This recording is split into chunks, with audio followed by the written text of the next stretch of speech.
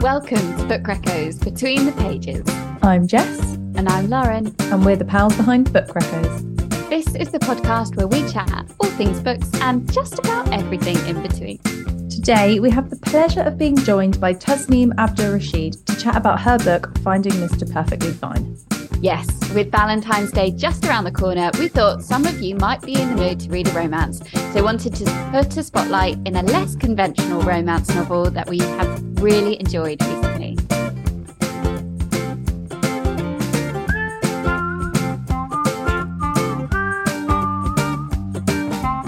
Welcome to the Book Recos podcast, Tasneem. Thank you so much for joining us. Hi, thank you so much for having me. I'm so excited to be here.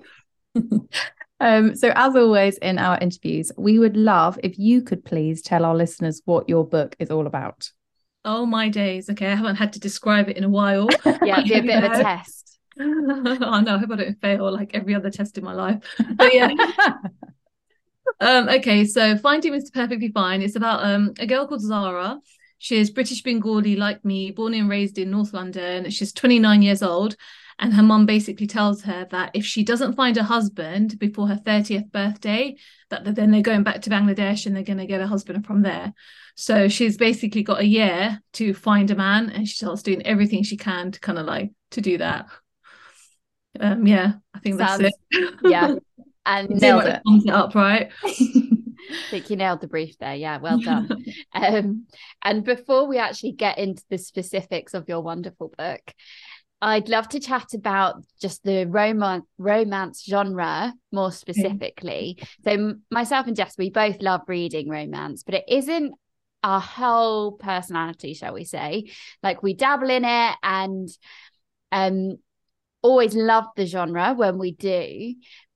But I know you're a big fan of romance, aren't you? So what was it that made you really dive into writing this book? Okay, so yeah, I am a big fan of romance, especially more like contemporary romance. Yeah. Although when I was 16, I did have a Mills and Boon phase. I'm not gonna lie. But so now, you know, I love a good rom-com basically. And I just felt like this was a story that hadn't really been told. I mean, obviously, romance is universal; everyone experiences it in whatever shape or form. But the kind of experience of like a British Bengali woman trying to find someone to settle down with is so unique. And obviously there are elements about it that overlap with other cultures, but it is pretty unique in itself. So I don't know, I think the idea probably came to me back in the day when I was that age where my parents started looking for me. And all our friends were going through the similar things. Our parents were looking for us and we were all talking about it and what was going on. And we had these marriage CVs and all of this madness going on.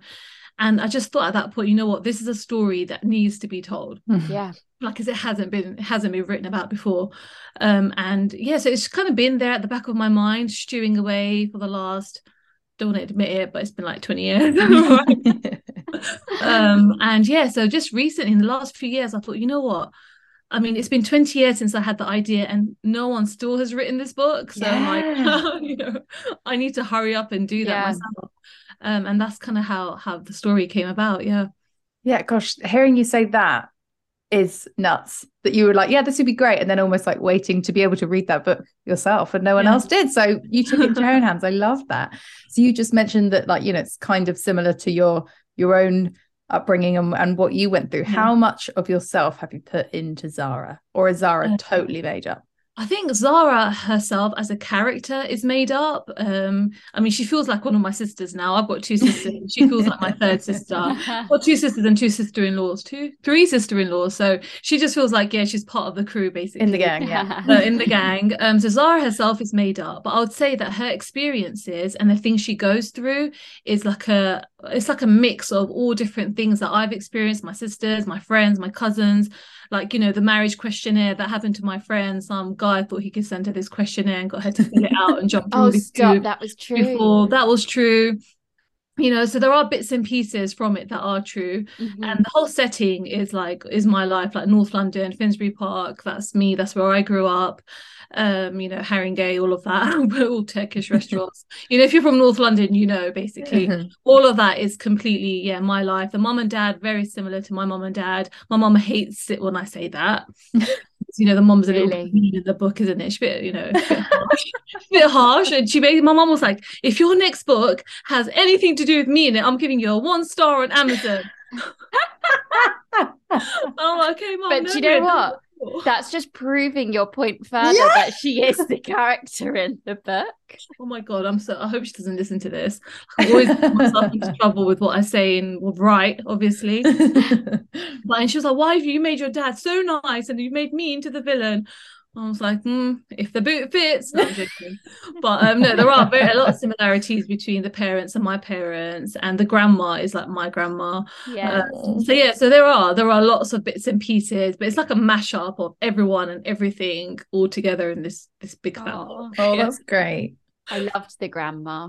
And the book it's dedicated to your I dedicated it to my grandma because she passed away during the first lockdown.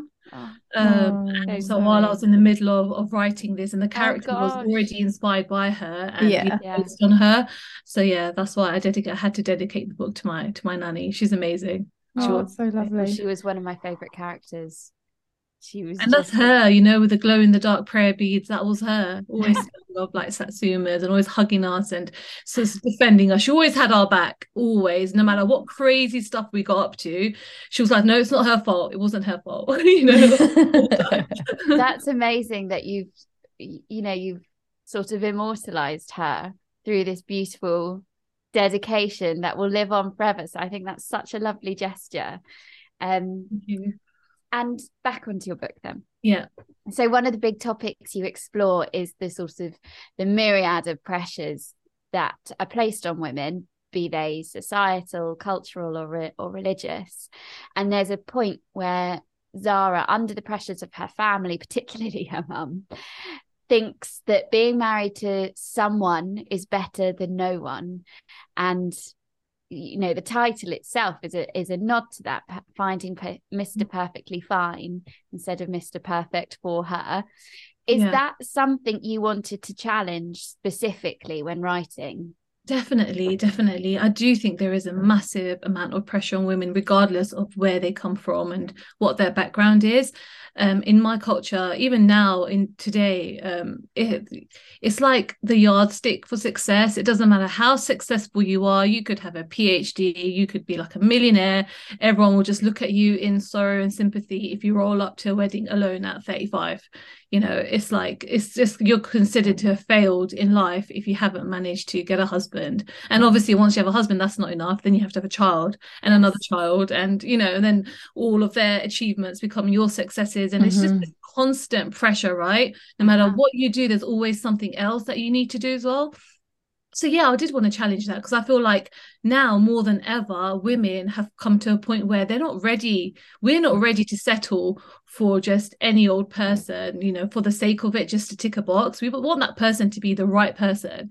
And I think now, especially in my age, my generation, all around me, marriages are just crumbling. And I think it's because 10 years ago, that's what we did. We settled. We just went for anyone just for the sake of making our families happy, making even it's not even our families. We didn't feel happy and complete until we'd done that. Yeah. So I think, I definitely wanted to challenge that. I wanted to make it okay not to find the perfect person and not to settle down with just anyone. Agreed. And I'd love to get your thoughts on whether you think it works vice versa as well. Do you think the same pressures are put on men?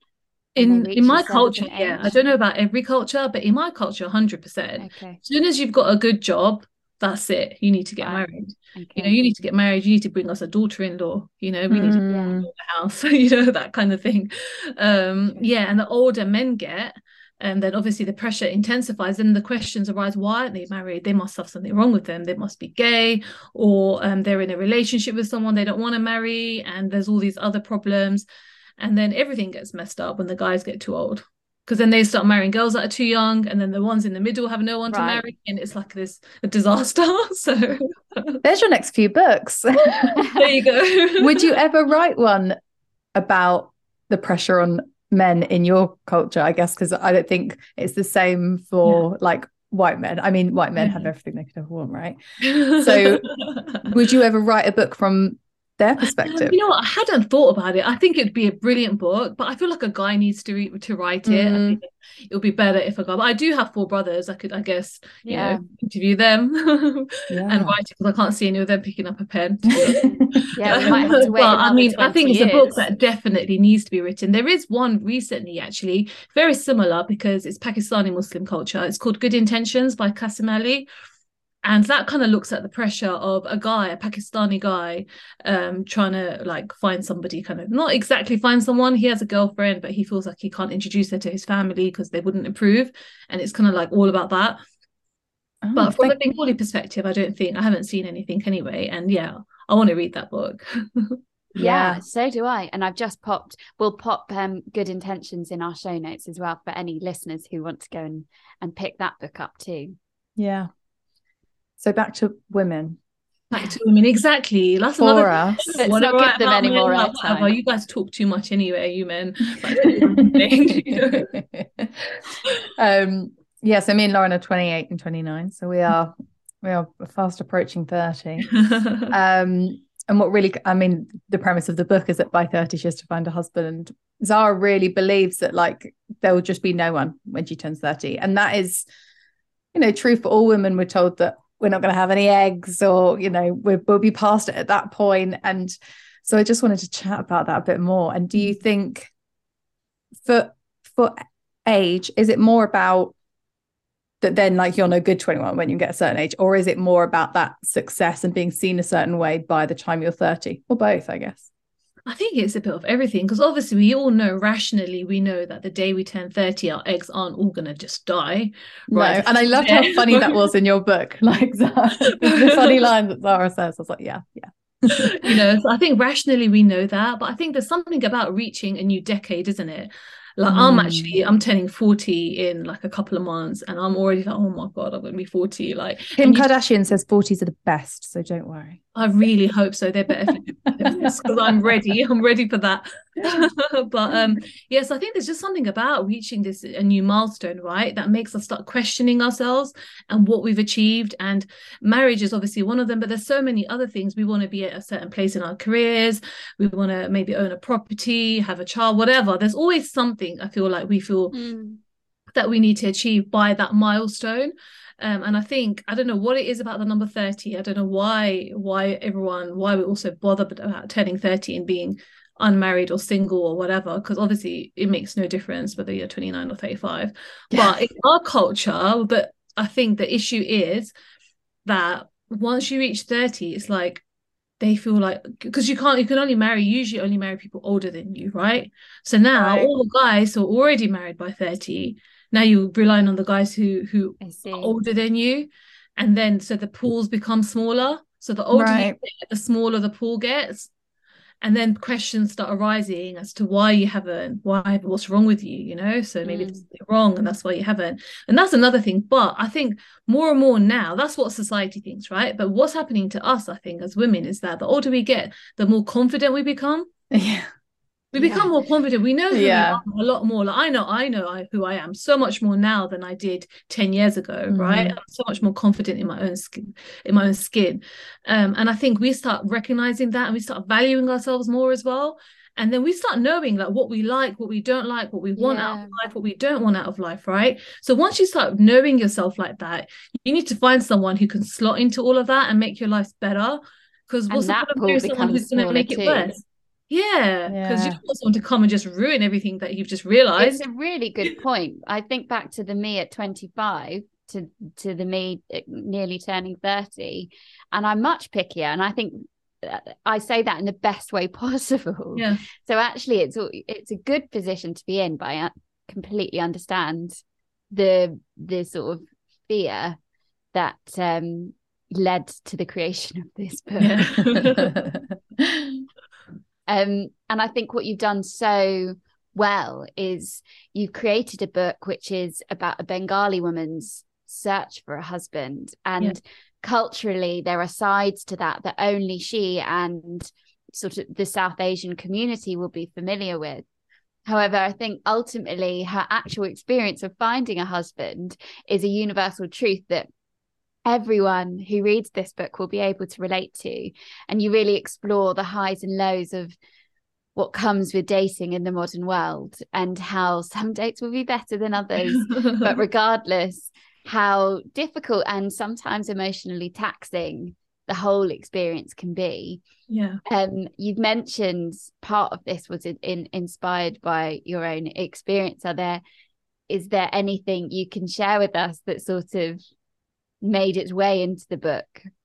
Yeah, I mean, there's so much stuff. I mean, I mentioned already about the questionnaire, about the online datings. That was all based on my friends' experience. A marriage CV is not something I'd ever heard of before. Oh, marriage CVs. Yeah, I have one. Everyone has a marriage CV. Obviously, I don't need one anymore, but I did at one point. Yeah. So everyone I know, every Bengali woman that I know who's of a marriageable age has a marriage CV, and it's literally like what Zara's one was. There's nothing interesting in there. It's just like name, age, height, your educational background, your family background, your parents, what they do, what your siblings do, and that's it. Right.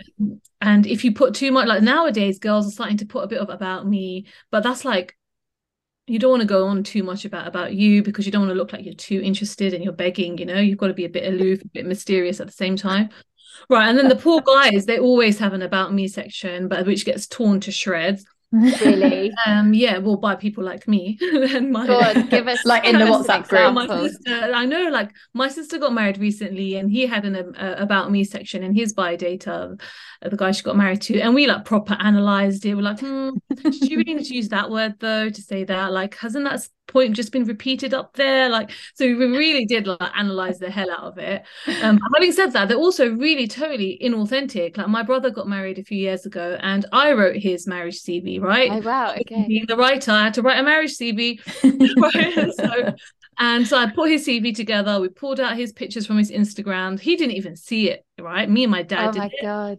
And then in the about me section, I made it a little bit funny. I thought, you know what, a girl's gonna like this. Let's make it a little bit funny, right?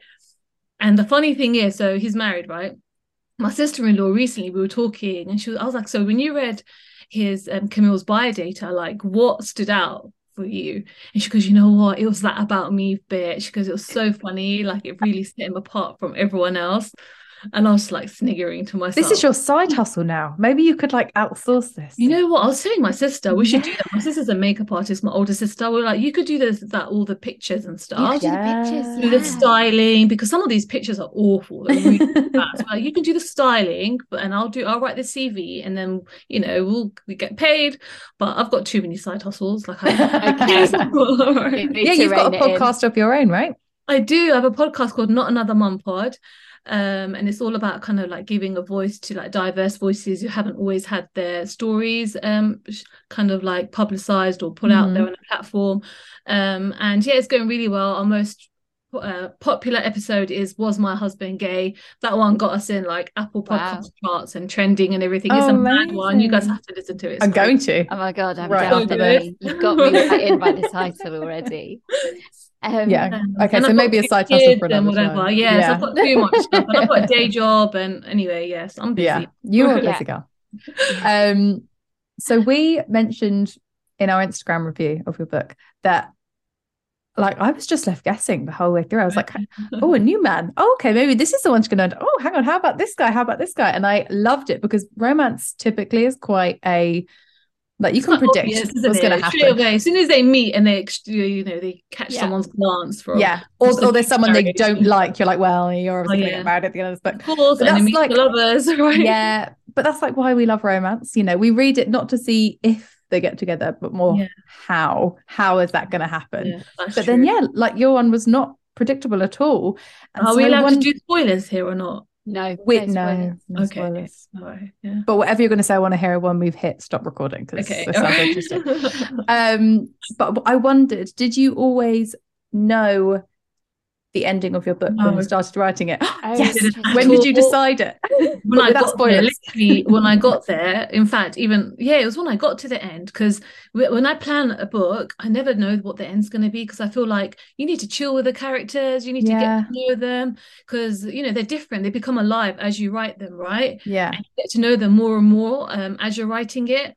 So in my head, I was kind of thinking it would be one thing, and it ended up as something completely different. So even I was surprised. Interesting.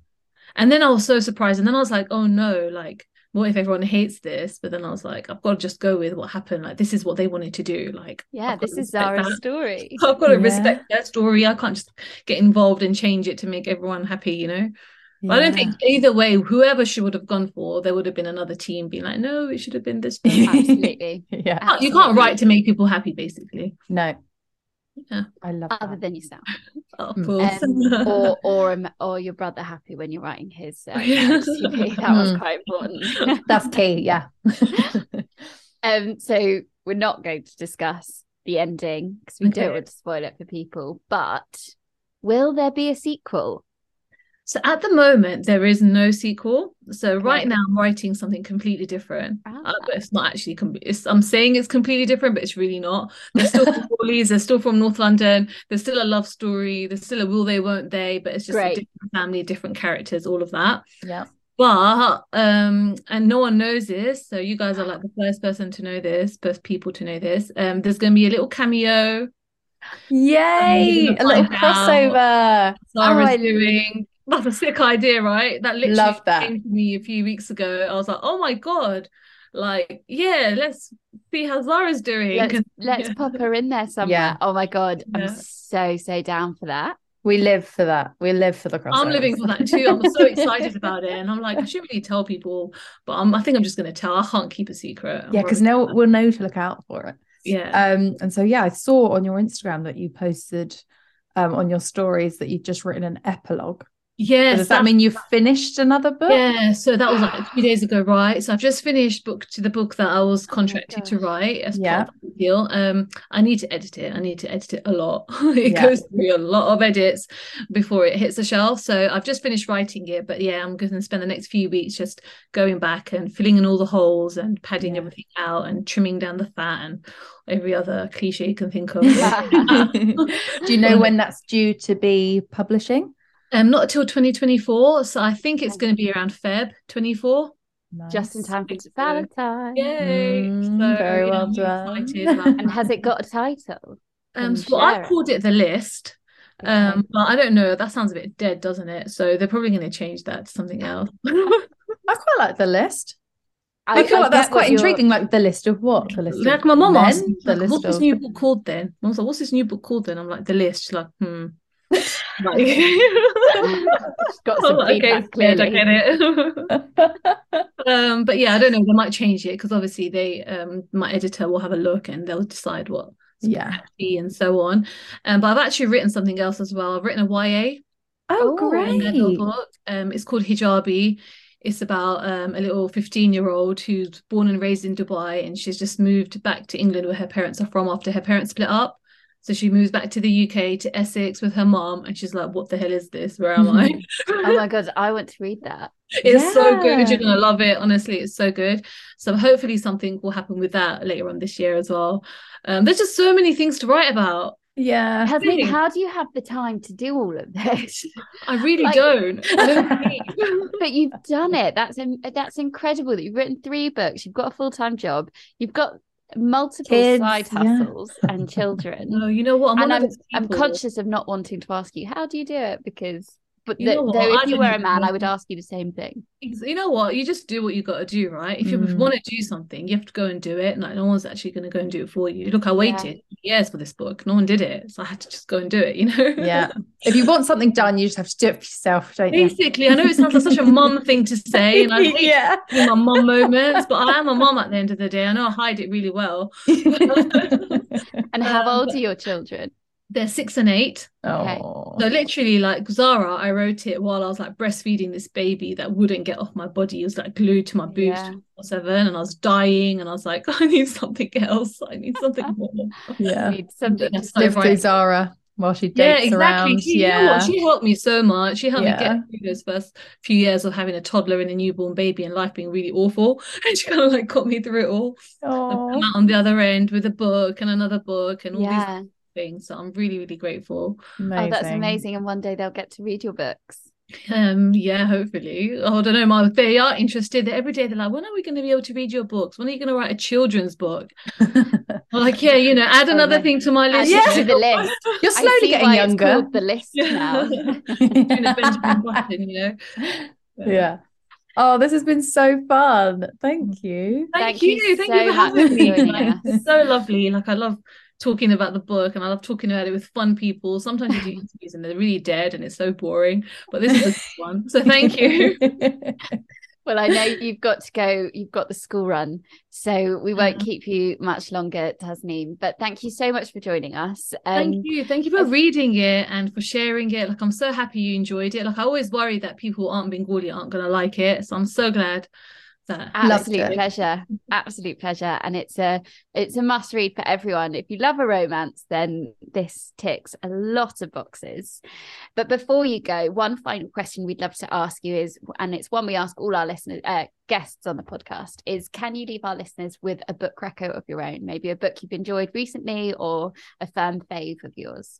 Okay, so one book that I read recently, so it was over the last year, so it's not actually that recent. That's fine.